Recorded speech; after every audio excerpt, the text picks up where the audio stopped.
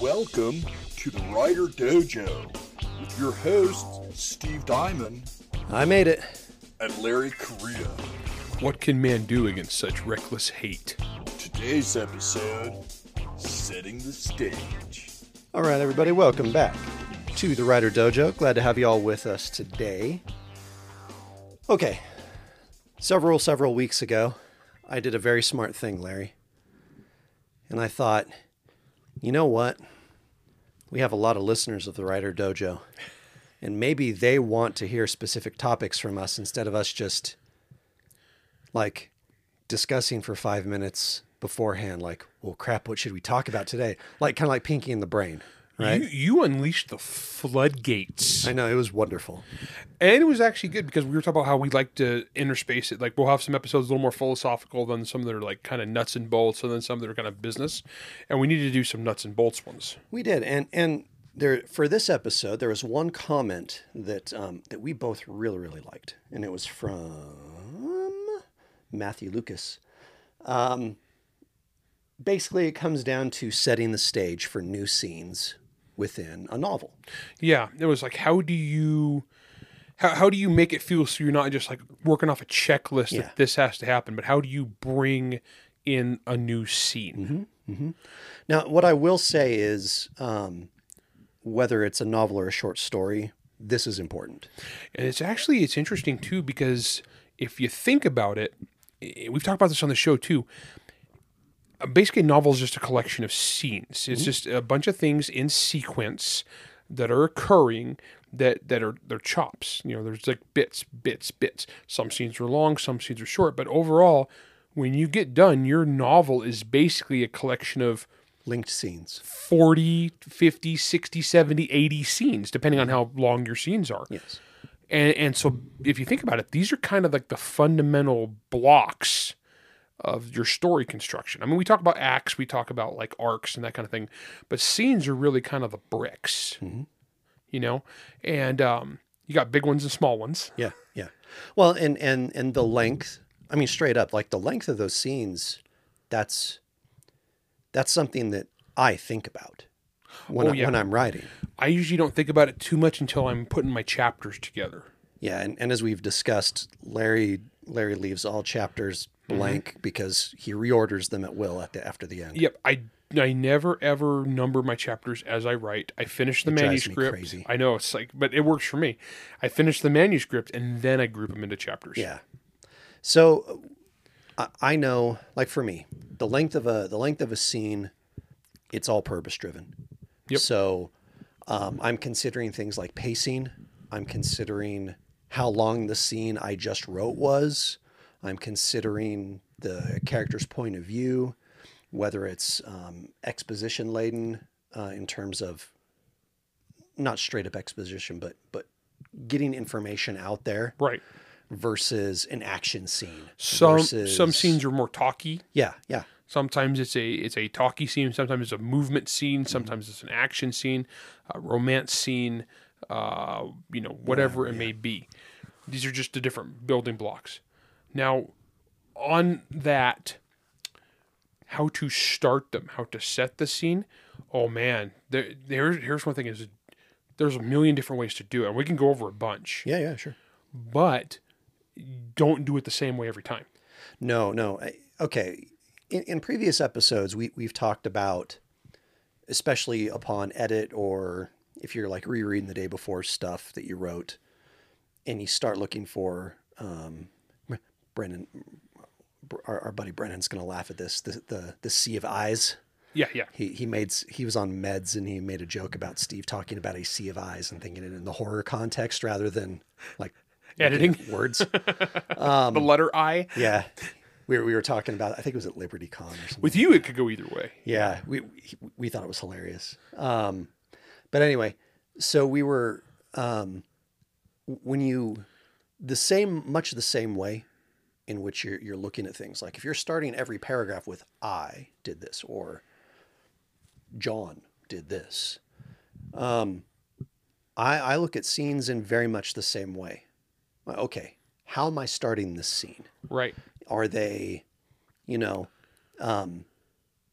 in one of my really, really, really early drafts of Residue back in ye olden days, I think I had 3 chapters in a row where Jack was waking up from going unconscious.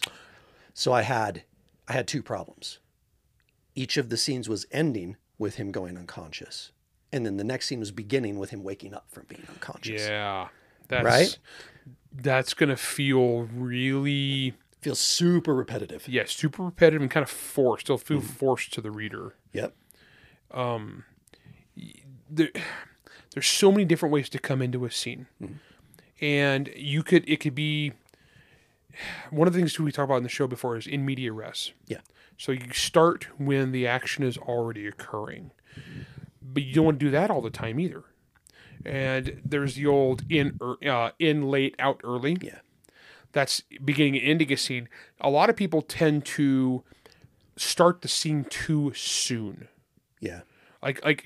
You don't necessarily. Sometimes if you're setting the stage, let's say it's a Western, okay, and there'll be the long shot of the Western where the guy's on horseback, yeah, thinking about life, and he's riding into town, and you see the town, you see the tumbleweeds from 3 different angles. You see him riding into town, all dramatic with. And it plays music. With music, yep. And you see the townsfolk looking at him, and he's looking at the townsfolk, and then you're looking at the horse, you're looking at the cactus.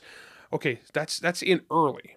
Yeah. All right, so that's coming into the scene early. And you can do that, especially in screenwriting. They talk about the establishing shot, and that'll actually be a thing in a screenplay, right? So, let's say that in a screenplay, if there's scenes going to be at the hospital, they'll do this little flash where it's an outside shot of the hospital. And then it hits and inside. then they're in a room, right? Yeah. But it was in the hospital because they had that 2-second establishing shot. Writing is similar, only we can't just do a picture like Western town. Yeah. And then go into the action. So you got to decide how much do you want to set. Now, this is one of those you vary. There's not really a right answer because there will be times where I'm telling the story. I will do the long establishing intro to the scene because let's say I'm moving into a new location and I want to give some feel, some vibe. We talked about the show before too. I'm not that descriptive. I'm actually a relatively undescriptive author. I'm right there with you. Yeah. It's funny because I have been described as terse. People think I'm descriptive, but I'm really not. If you actually look at the word count of describing stuff, I'm actually on the low end. But I'm pretty good at evoking a mood in a limited number of words, which will then fill in the blank for the reader. Well, and I think that for me right there, Larry, that's the idea of mood. Yeah. Right. I write a lot of spookiness, and it's really hard to get the feeling of spookiness across without setting the stage. Yeah. Whether we're talking and you start talking about the varying senses that we have, talking about, because I think what happens to a lot of people is they only talk about what the characters see. Yeah. There was a blue house on the street that was black. And, it just goes through that stuff. He saw a tumbleweed bounce by. Yeah. He saw a dog look at him, Yeah. And with horror, and I feel like especially in horror we see this, actually in romance as well. The word choice that you use. Well, we talked about this with Casey. Evocative word choice. The evocative word choices. Word choices where the words themselves, saying them or hearing them, evokes an emotion. Synonyms or weapons. Yeah, like the slough. The word I mentioned in that episode the word slough. When he starts using that word about skin sloughing off the bone and the sound that it makes as it plops onto the ground and the smell of it and all that kind of stuff. When you start writing with that sort of evocative word choice, you're not saying anything different really than, whatever, but the words themselves work for you. They have a flavor. I was writing a scene today for Graveyard of Demons, and Jagdish was very angry. But And so you said Jagdish was very angry. I did. But the thing is, there's a lot of different types of synonyms for anger. Okay. There's, rage, fury, right?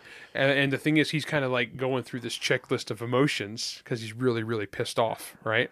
So what I'm going through, though, I'm trying to evoke a specific emotion, and in this case, goes to cold, calculating vengeance is what he's rooting for. But just like the different types of word choice there, when you're setting a scene, think about your descriptors and the mood you're trying to evoke, and evoke that early in the scene. Yeah. That will go a long way, and also save you a lot of word count of having to describe. And there's not really a right way or a wrong way to do this, because some authors are extremely descriptive. Yeah, sure. And they're good at it. A lot of people love that. I mean, I am not one of those guys where there's the fantasy novel where they'll talk about what everybody's eating for a page and what all the women's dresses look like for a page. Now, if it's a barbecue scene, I will talk for a page.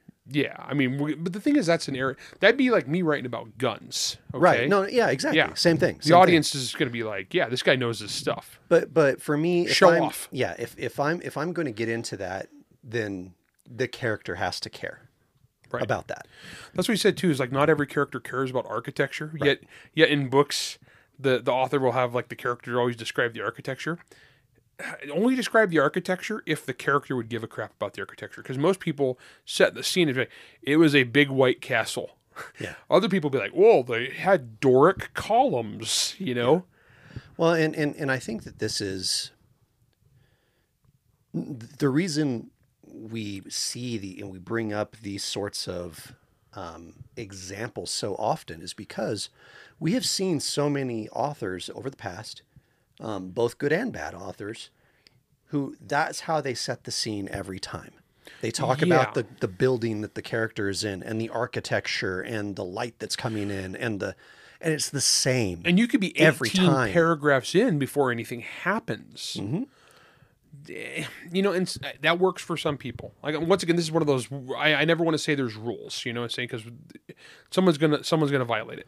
Well, I mean, and look, Chris Rocchio or Dan Simmons or these guys, they can come in and they can describe, the evocative nature of some frickin' spaceship or castle for 3 paragraphs or 10 paragraphs, and you and I will go, this was dope. That's a good point, is go with your strengths too. Like me, I'm not a descriptor kind of guy. I'm not a prose guy. No. I am very utilitarian in my prose. Workmanlike. I want to get to the horrifying nature of something as quick as I can. I want to get to the meaty bits, and the emotional tension and the conversations and the action and the humor. Yeah. For me, and again, I think that a lot of this comes down to, like what you just said, Larry, it comes down to what are your strengths, what are your styles, and more importantly, what are you trying to accomplish? Well, because here's the thing. So if you are Dan Simmons or Chris Rocchio, you can actually take the time to really go into that and make it awesome because they have that gift. Yeah, I mean, those guys. I remember seeing, who was it? I think it was Cordova. I think it was Jason Cordova.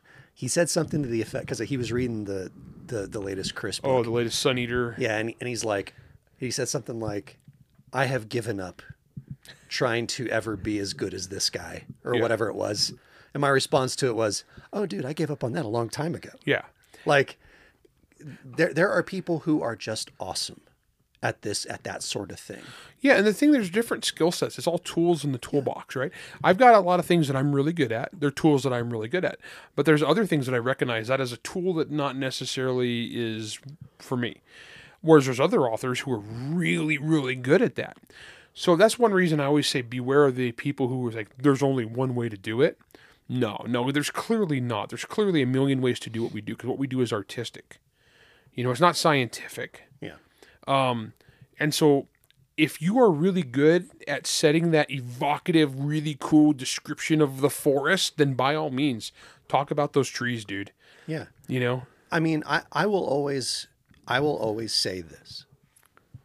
And this is my personal philosophy. If that's the stage you're setting, I want to know why. Why is that the stage that you're setting? Yeah. I've critiqued a lot of first chapters in my life. Word. a lot. Why of does first this chapters. matter? Yep, I've critiqued a metric butt ton of short stories. And especially with short stories and especially with first chapters. You very, very early, I'm asking myself, what is the goal? So, okay, let's take Servants of War, for example. Okay. Alarian's first chapter, which is chapter 1 of the book. Mm-hmm. The goal of that chapter is it's to manipulate you. Oh, gosh. Yeah, totally. It's to make you think that the story is going to be one thing, but really, really fast. We're like, nope, and we yank the rug out from under you. Oh, you thought you had a happy life, farm boy. It's like, no, you do not. Farm boy's life sucks. Nope, it's going to get In worse. fact, he's not going to be on the farm anymore. And not only that, I mean, it's like HK, like, the world's like, you suck and I hate you. Right? Very, very much. We're almost to the break. When we come back, there's certain chapters from Servants of War I want to talk about. Okay, we yeah. open them in different ways. Yeah. We vary how we open the different ones, different scenes. So we're going to take a quick break. We're going to rehydrate, pet my puppies who you might have heard barking or growling in the background. Yeah, we apologize for any technical barking difficulties. My dogs, who are all of 10 pounds each, are so fierce. His dogs would get eaten where I live in 15 minutes. Yeah, They get carried off by eagles. They're a coyote. So, but that's okay. They're adorable chompies here. Yeah. We'll be right back.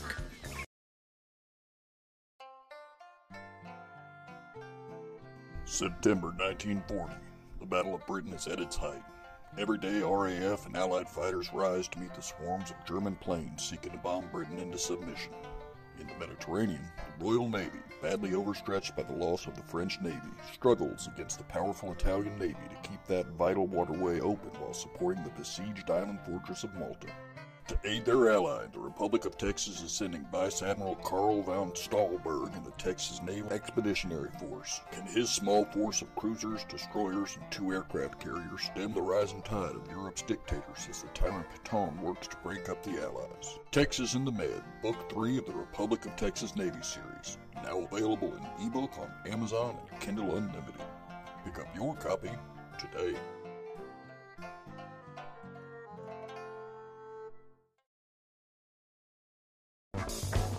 All right, welcome back. Over the break, we were going to discuss what we were going to talk about, but then my dogs started attacking each other, and they're running around my office right now. I would tell them to stop. You can just hear them, but they're too cute. They're too cute. Jack's going to kill us. That's All right. Okay. Sorry, Jack.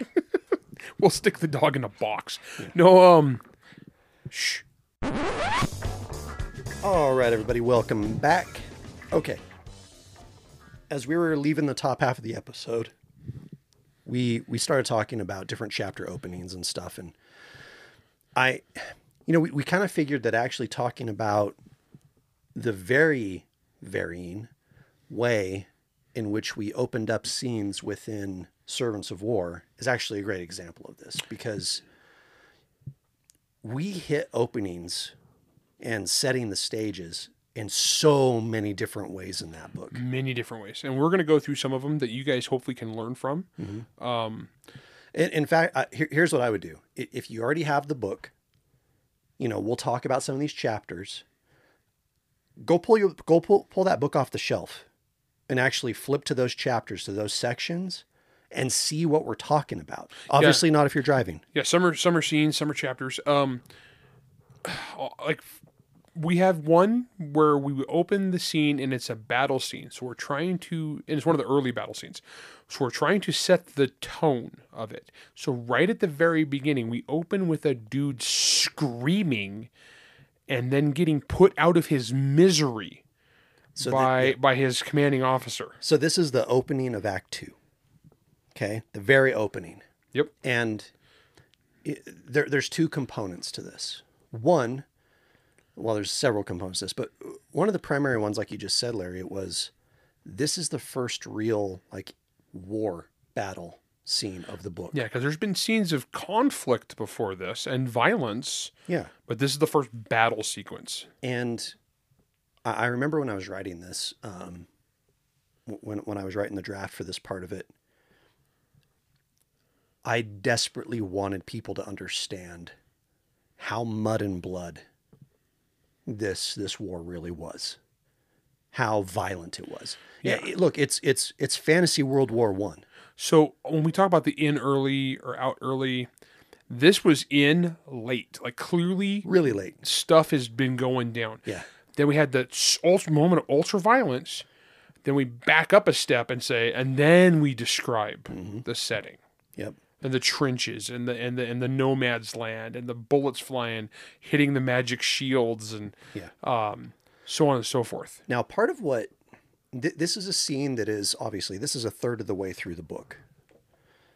This scene, in my opinion, part of the reason why this scene has such impact was how it was set up by the ending of the prior scene.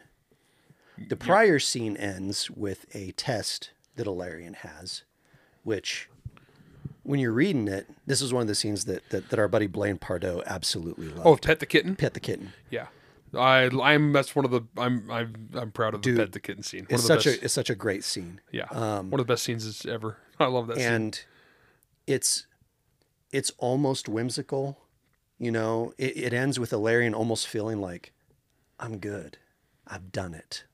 I'm in a good spot. I have had success in a test. He passed training. He passed his training. All is right in the world. Yep. Turn the page. War. Awfulness. Yeah. You know, I believe I think the line is something like, Ilarion had never heard a man truly scream like this, or something. It's something to that effect. And it has the juxtaposition, you know, the contrast of those two emotions makes them both stronger. One of the tricks that I like to use is I will take the ending line of a scene, so I'll have a scene and then the scene will wrap up and there'll be like the final line of that scene. I will open the next scene with something that's similar but different. Yeah. That's a fun little trick. Super fun. So I'm working on Graveyard of Demons, and I had a thing where it's Jagdish flirting with the woman he's about to marry, you know, Lady Shakti, who I introduced, and she's great. And there's just some little thing about like she says something about like how, you know, all women desire some adventure in their life, right? Oh, and the next scene opens with Radha, who's been through so freaking much at this point, hounded to the end of the earth, and how she's like, she was just sick to death of adventure. Yeah. You know, that's the next scene and how it opened. And the two have nothing to do with each other except just that little swap. And then I back up and I explain. Yeah, there's the kind of that flow, or to use a Craig Nybo term, there's almost a melody to that. Yeah, right? Yeah. Actually, that is a good point. Yeah, you know, that Nybo episode is so good. Oh, I freaking love Craig. So that's one way. There's another trick we did in Servants that I was really proud of, where we would have scenes where the scene would open, where like in the training scenes, we'd have Spartak lecturing them, right? So we would go right in with this cool dude. You know, like I said, he was Russian Bruce Willis in our heads as we wrote Spartak. He's definitely Russian Bruce Willis. He's Russian Bruce Willis. And Spartak is like lecturing him. You will do this, you will do this, you will do this, you will do this. And then we've established just off his words that this is a training scene, this is a exposition scene, this is a learning scene, the world building scene. Back up, this is what it looks like. Yep. You know? Yep. I'm pretty proud of Servants of War, obviously. That's a really good book. And one of the reasons I'm so proud of it is that I think that you and I did I'm not generally a guy to pat myself on the back. I'm just not that guy. But I think we did a really, really good job of using scene openings to establish the flavor of what that scene was going to be. Oh, yeah. Yeah. You know, like when I write short stories, well, and I've said this before on the show, the things that I try to do is how quick can I make you care about my characters? How quick? Yeah. Can I do it in a paragraph? Can I do it in a sentence? Can I do it in a word? And like my opening for my werewolf cop short story that's in Down These Mean Streets. The opening line is, "I need your help."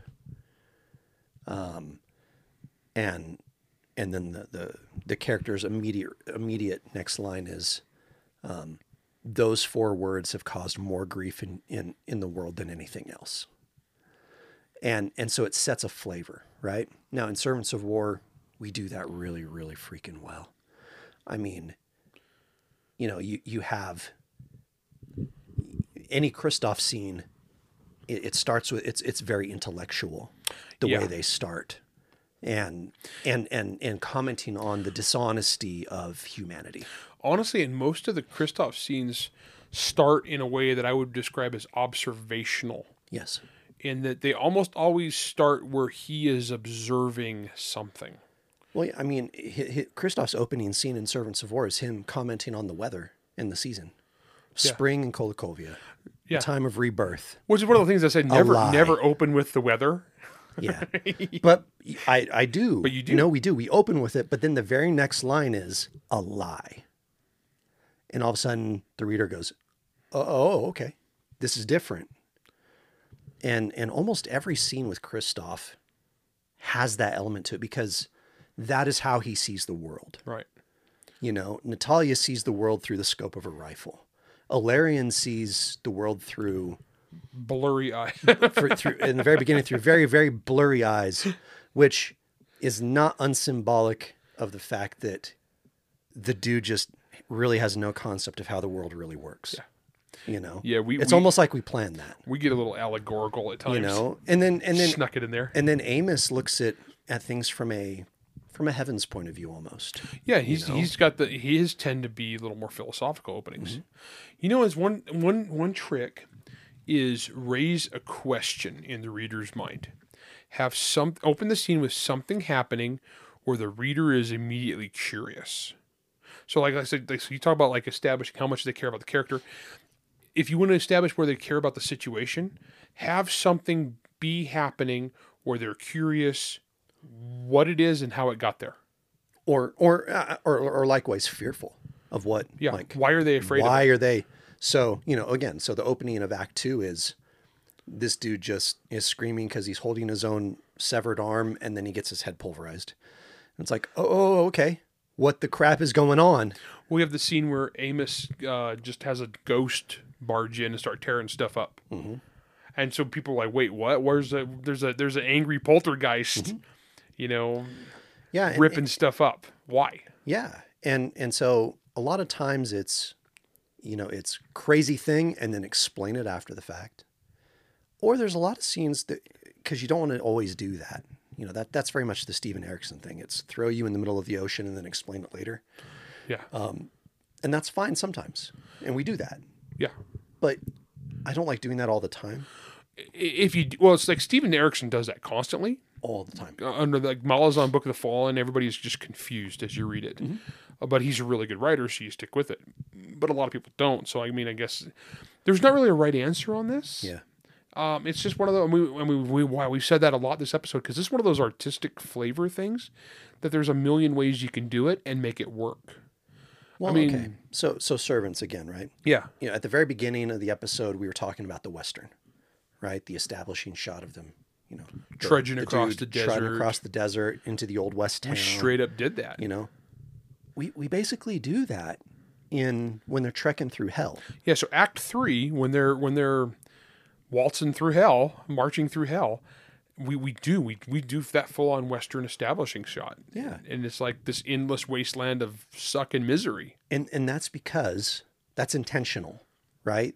That's because we want the readers to understand, like, oh goodness. Plus we went from mud and misery to like dry and misery. Yeah. Yeah. It's like they went from mud to sand. Different flavors of misery, and then blood snow. So, blood snow was awesome. When you look at the flow of Servants of War, whenever it's a different character, they establish the scene in a different way. Yeah. And I think that's important. Yeah. Because that's just one more way for you to help the reader see the flavor of your character. There's so many tricks, guys. Honestly, I would say read your favorite books and see how they like the style that you want to write in, and read and see how they establish.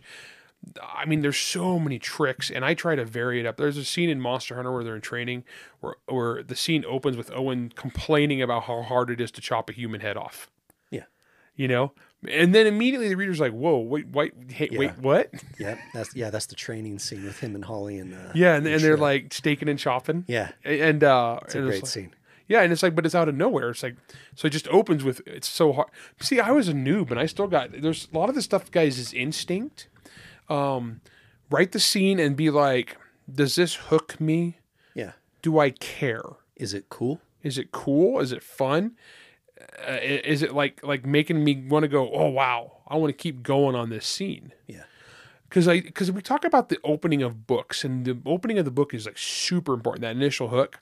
Because you got to hook them at the beginning to get them to keep going, but you keep re-hooking them with when you open up new scenes. Yeah, and I think that those transitional pieces are really important from chapter to chapter, which I know is one of the other reasons why you don't number your chapters, so that you can reorganize them, and then I know you rework the transition from chapter to chapter. I will rework transitions. Yeah. I will be like, I haven't hooked them for a while. I need a new hook here. Mm-hmm. And so I will rewrite the beginning of a scene to be more hooky.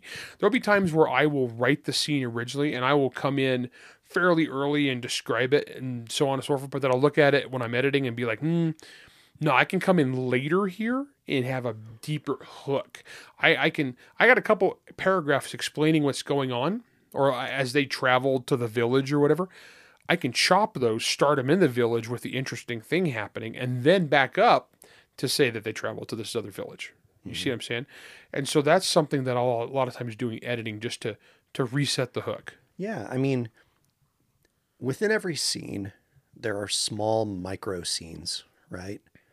And don't be afraid to play with the order of those, right? I mean, well, okay. Monster Hunter Alpha, the opening with Heather, with the cupcake. Oh, with Lucinda. Oh, sorry, Lucinda. Yeah, Lucinda's birthday party. Yeah.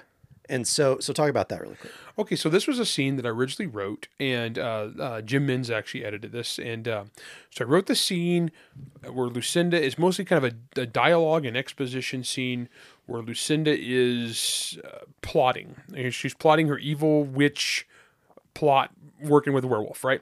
And at the end of the scene, I reveal it's her birthday, and because they're murdering a town, she just gets a cupcake from a vending machine, sticks a single candle in it, and sings herself happy birthday, right? Just because she's a weird chick, right? You know. And but Jim said, hey, what if you took the cupcake and the birthday song and you moved it to the beginning of the scene, and then you backed up as to why is this girl, this weird, crazy, witchy goth chick doing this by herself? And so I did, and I moved the cupcake to the beginning and opened with this birthday song, and then all of a sudden it was like, people read that, and it went from being a necessary exposition scene to a hook, because people are like, whoa, wait, what? Why we're in the middle of this undead werewolf massacre? Well, and it accomplishes a couple things. One, like you said, it sets up that hook a lot earlier, because the cognitive dissonance of it, but also it actually ups the emotional stakes. It makes her a little sad. A little sad, even but though she's an evil psycho necromancer. Yeah, it makes her a little sad. It does, and it also makes the violence in the scene worse. Oh yeah, right. Yeah, it does. I mean, I talk about there's a scene in Residue like this where, you know, it's this fun levity scene where Alex comes back and is talking with Jack. She's brought him his homework, and you know, from college, and he's like, why is all my work already done in my own handwriting? And Alex is like, yeah, don't worry about that. Plausible deniability. And you know, it's this fun banter back and forth in the middle of a book where things have been garbage for this kid. And then he's like, "Oh, why are you here?" And she says, "Oh, you know, there's been a murder scene. I could really use your help looking it over." And he goes, "Oh, okay. Well, where's it at?" And when she reads him the address, he knows the house, and it's his friend. And so you feel, as a reader, that scene is one thing, and then the rug is pulled out from under you. And you're like, "Oh, crap." So the reader feels worse. The sucker punch hits harder because of the way you structure the scene. Yep. You know, Absolutely. that scene would have been boring if I'd have led with her coming in saying, "Oh, hey, I'm here because we have a murder scene to go to, and it's at this house, but here's your homework." Yeah. Like, it doesn't make any sense that way. So it's, again, what is the purpose? What is the purpose of this Yeah, scene? because if you were running just a police procedural, then you could have, like, here's the report, here's the location. I know that location, you know? Yeah, yeah. And then the next scene would open with the interview or the open with the inspecting the crime scene. Yeah, you know, like pushing under the crime scene tape Yeah. or something, you know? But for this scene, that scene and the scene that it goes into is horror. And so it's like, okay, I need to set the reader up for what this is. They need to understand the stakes now. Yeah. Here it is. And I punch him in the face. Yeah, you really will. I don't know. I think that covers basically. There's no right answer, and there's a million ways to do it, and there's a million wrong ways to do it too. And you just got to make sure it works. It comes down to experimentation, Yeah, right? and don't be afraid to edit it. Yeah, yeah. It either works or it doesn't work. And when you have all the blocks lined up in the wall, and something looks uneven, you can fix it. Mm-hmm. You know, and so don't be afraid to go back and reset that hook. Change it up a little bit. Be like, I got too many scenes in a row where they ride into the new location and I describe it. Yep. Mix it up. So we haven't done this for a while, but so here's your assignment. Okay. Find a book, whatever book you love. I know you have it on your shelf or it's on your Kindle or whatever. Pull it open. And just go to the start of all the different chapters. You don't have to read the whole book. Read the first couple paragraphs. Just of read each the chapter. first couple paragraphs of each chapter. Or if you're paging through and you see like a little artistic line break thing, read the first couple paragraphs of that new established scene. That's a really good idea. Because what you're going to see, you're going to see a couple things. One, you'll go, "Oh, that's interesting." You'll see how varied it is from scene to scene to scene. And you'll see the techniques that they're using. And since you're thinking about this, ask yourself, why do I like how this scene starts? What emotion is this scene giving me? Do I know the goal of this scene within the first couple paragraphs? And start thinking about that. And then think about how you can apply that to your work in progress. I think this will really help you quite a bit. Yeah, it's a good idea. All right. That's all the time we have for you today. Thank you, Matthew, for your comment on that thread of awesomeness. Hopefully, that they answered some of your questions. And to everyone else out there, thank you so much for listening. We appreciate it. This is the Writer Dojo. We'll see you in the next one. Writer Dojo meets Steve Diamond and Larry Correa. Produced by Jack Wilder and Bear and Hare Studios. Theme song, Word Mercenaries by Craig Nivo. New episodes come out every Wednesday wherever you stream your content. If you enjoyed this podcast, you can help support us by going to anchor.fm/WriterDojo, by leaving a 5-star rating and review, and by helping to spread the word. To advertise on the Writer Dojo, email ads@writerdojo.com. All questions and comments can be emailed to questions@writerdojo.com. Oh, the cute little fluffers.